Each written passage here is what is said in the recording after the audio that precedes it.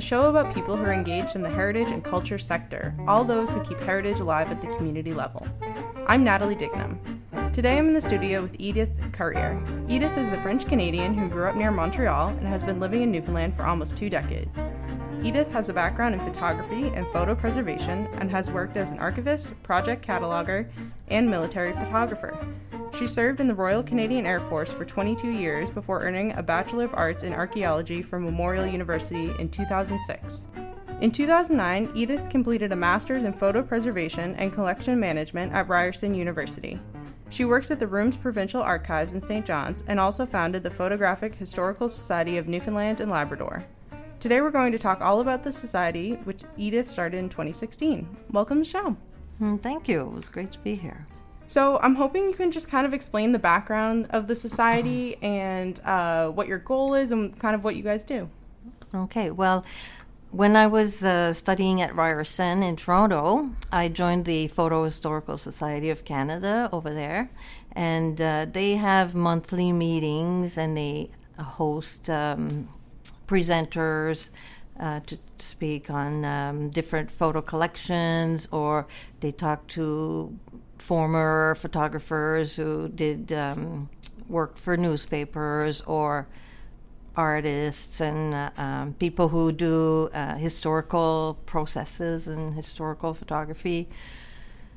And I just found that really fascinating. And then part of those studies in Toronto or at Ryerson, the second year I spent actually in Rochester in New York State at the George Eastman Museum. And over there I joined the Photo Historical Society, which is the first one in North America. And I wanted to join this group because the members of that group are people who are retired from Kodak, and they had first-hand knowledge of some of the photographic history that was made there at the factory in Rochester, the Kodak factory.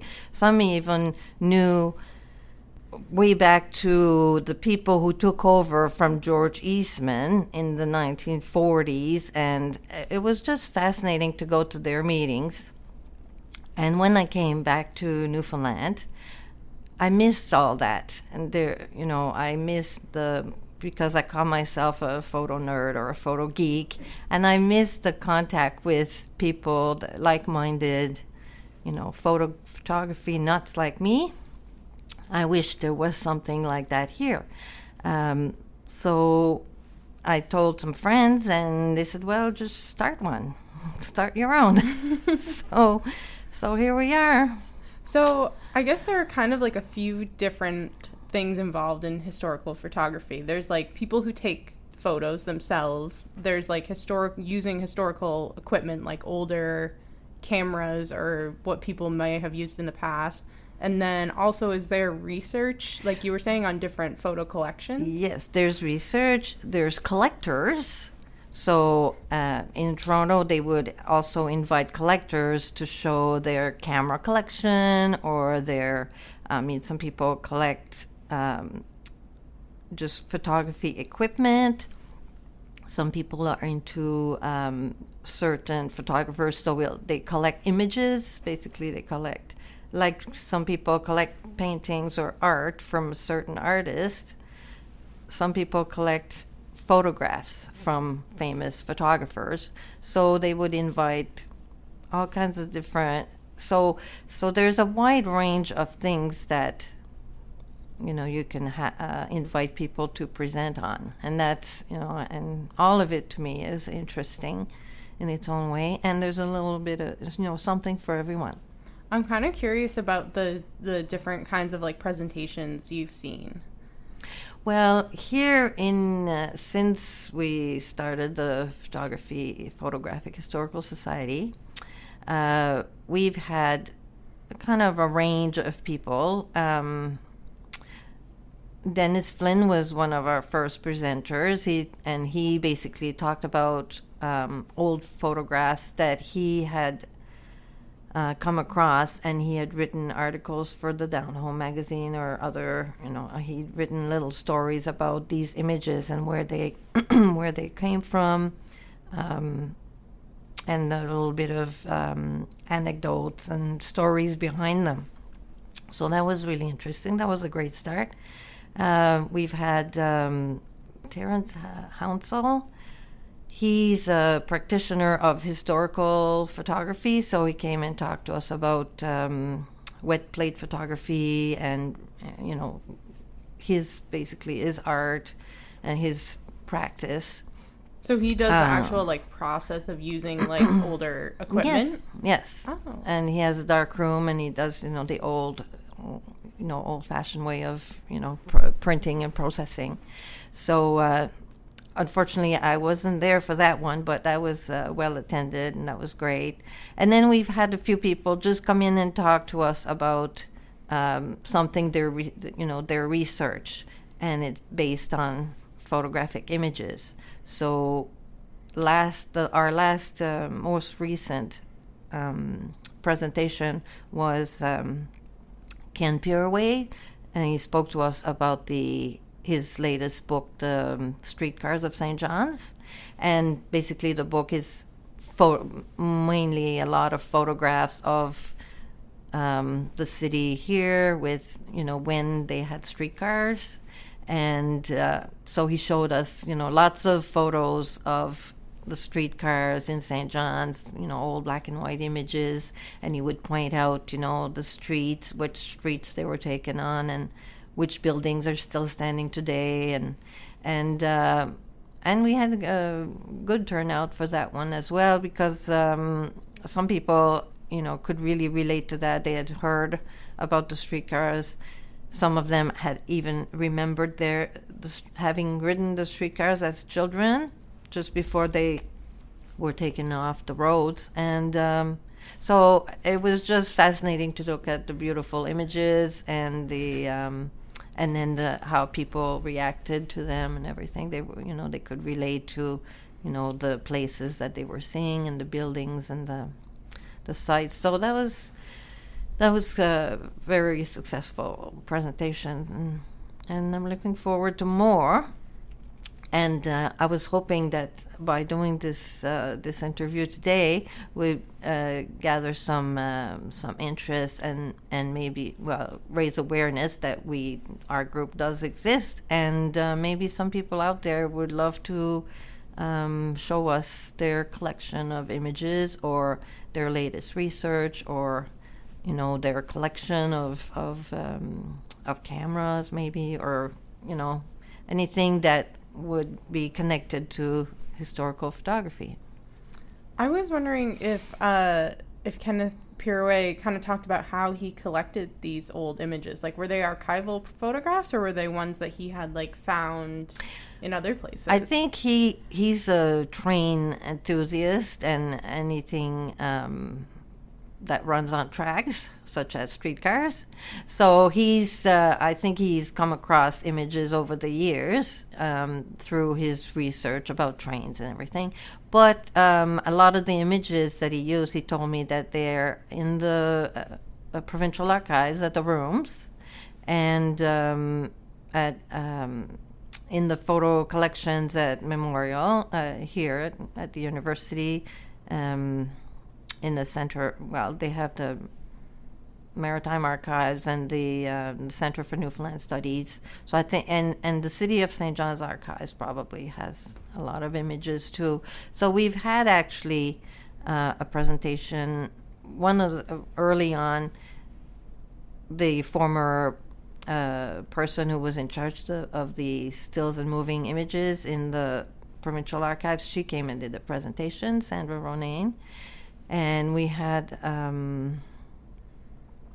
I gave a presentation at one point about the work that I did in Rochester, and I worked on a collection in the last couple of years. I actually worked away and was working on a photo collection over there. So I gave a presentation about the work that I had done and what it's like to be a cataloger for a big a significant photographic collection.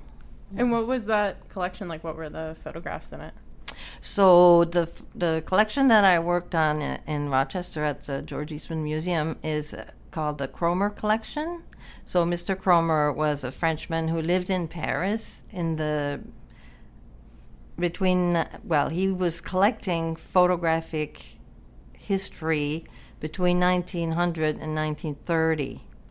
And he was interested about the history of photography, and some of that history was made right there in Paris. And he was there not that long after photography was invented. So, within a century. So he was able to track down the relatives of people who actually invented photography and were the very first people to take images. And he collected their images, their equipment, anything he could find on them, about them, and work that they had done. So some of the images that I got to catalog over there, there's a few in particular that were really the highlights of my time over there. One was a daguerreotype portrait of Mr. Daguerre. So it's the man who invented the process of daguerreotypes. It's his portrait. There's only 8 in the world. This was one of them. And those portraits, basically, the plate that you're looking at was in the camera when the portrait was taken. So he had to have taken this plate in his hand. He must have touched it and looked at it because it's his portrait.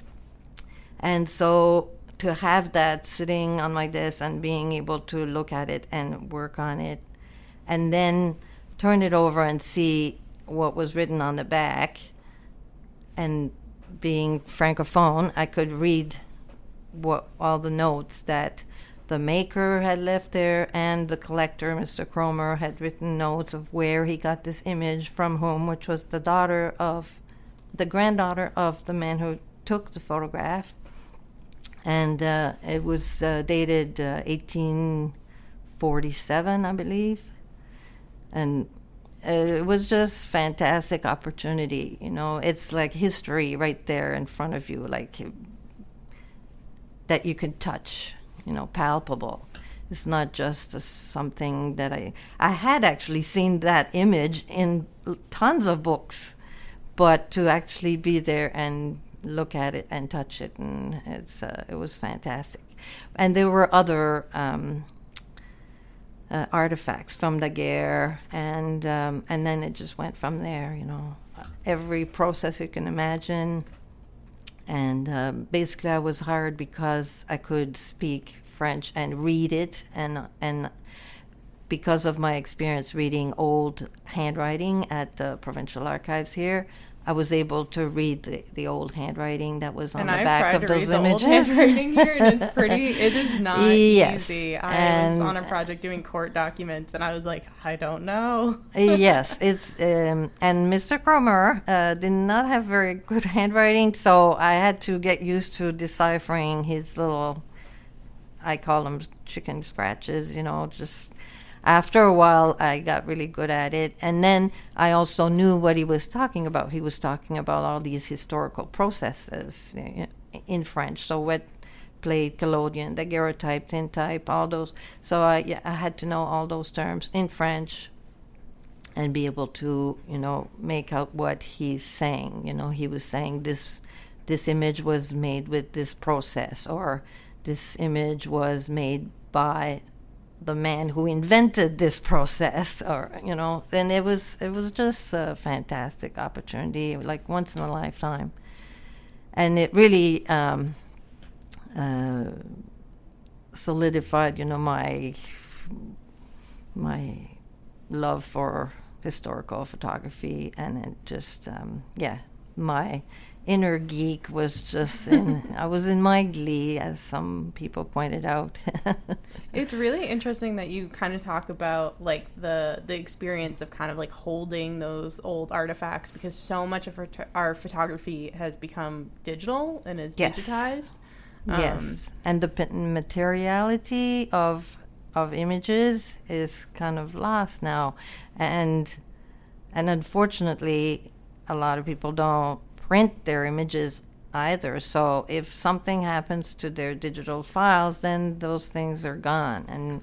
And someone brought an image yesterday at the rooms. She wanted another copy of it, but she said, she had this one copy, and she wanted to know if we could get her a bigger version of it so she could pick out the buildings and the things in it. So I said, well, does it have a number? And she's like, I don't know. And then I turned it over, and the number was on the back. And you know what she said? Oh, I never turned it over. But that made me think, like, what you just said made me think about that, because people forget that these images are a thing. And it's not just about what's in the picture, but it's the object. My work in museums has taught me that you can learn something, not just from looking at something, but actually studying the object itself, how it was made, where it came from, what it feels like, how heavy is it. Images, sometimes in books or on screen, online, you don't get a sense of the size of it. And the image that this lady brought us was an 8x10 copy, but the original is only 4x4. It's a tiny little image. And some of the images I've seen online, later saw them in person, they were huge. They were the size of a wall.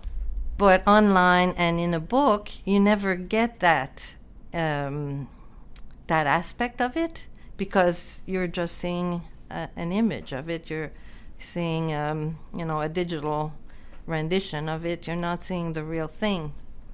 I feel like that happens a lot when people see paintings. Like, you see them in the textbook, exactly. And then you actually see, like, the Sistine Chapel or the Mona Lisa. And exactly. They're like, it's so much smaller, so much bigger than you kind of imagine, because you've only seen the digital, like, part of it. Yeah. So there's something about having the physical object, being in the present of the physical object, and being able to, look at all its aspects. Is there a lot of interest in the Photographic Historical Society of people kind of bringing in like personal collections of their photos, like family photos and things, or is it more kind of their collections of like archival historical research photos? Up to now, we haven't had anyone really bring things in of their own or do a presentation about a personal collection. Most of the talks we've had is people speaking of photo collection in a book or some research that they've done. So yes, so most people have not brought personal collections. It's been mostly about research that they've done, personal research that turned into a book, or people that work in different archives around town or here at Memorial University. Do you deal with a lot of photography in your job now at the Provincial Archive? Unfortunately, no. I work at the reference desk upstairs on the third floor, so where people come and do research. So at the reference desk.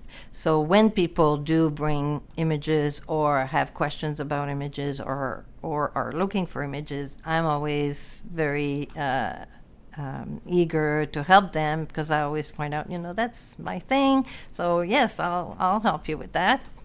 But that's not my focus there. I'm there to help, any researcher. And so the archives is a repository for all government records, but we do have a wonderful collection of other things like photographs and maps and some personal papers from significant people in the province.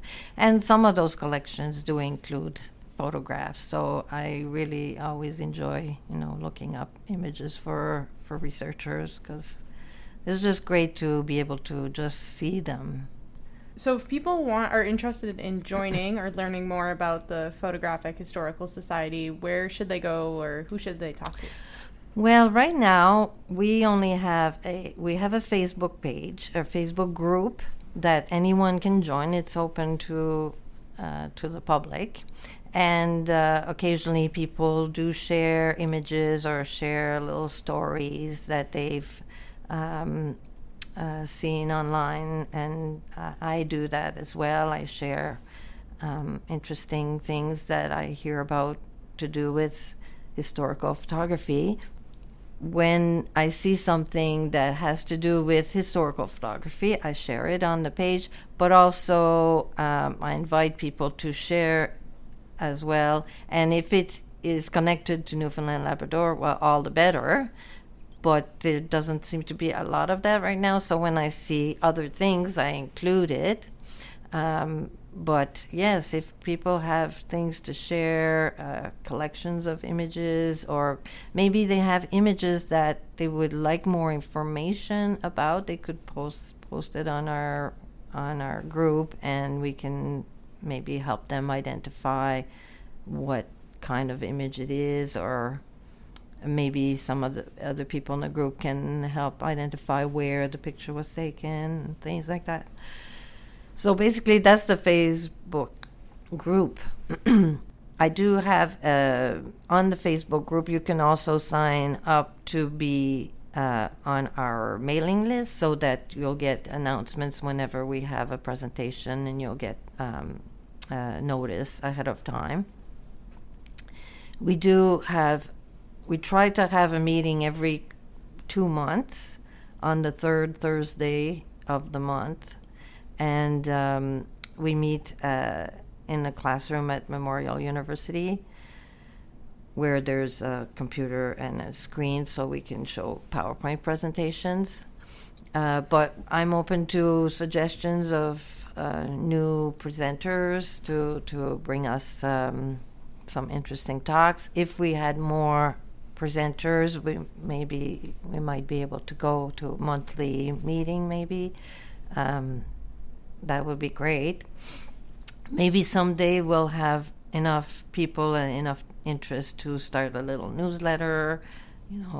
Basically, I modeled the group on the Photo Historical Society of Canada, but they've been around much longer. They charge to join. They fund all kinds of, they have like an award, a research award that they give out, and they have a quarterly newsletter, like a very nice quality newsletter, and they publish articles and thesis material from people who are doing the same master's program that I did. Mm-hmm. They print their thesis material, so it's really, they've been around for 30 or 40 years. So, and they have a lot of they have the population too in Toronto. They have a lot of people and a lot of things going on there, and big institutions to rely on for, to attend, photography shows and things like that. Maybe someday we'll get to that point, but we're kind of just starting out. So if you're interested in joining the Photographic Historical Society, you can find them on Facebook. They have an email newsletter. Also, I poked around on the Canadian Photographic Historical Society website too, and their journal is online as well. So it was kind of cool just to learn more kind of about what historical photography is and what kind of projects people do. It was really interesting. Yeah. So thank you so much, Edith. Well, you're very welcome. It was a pleasure.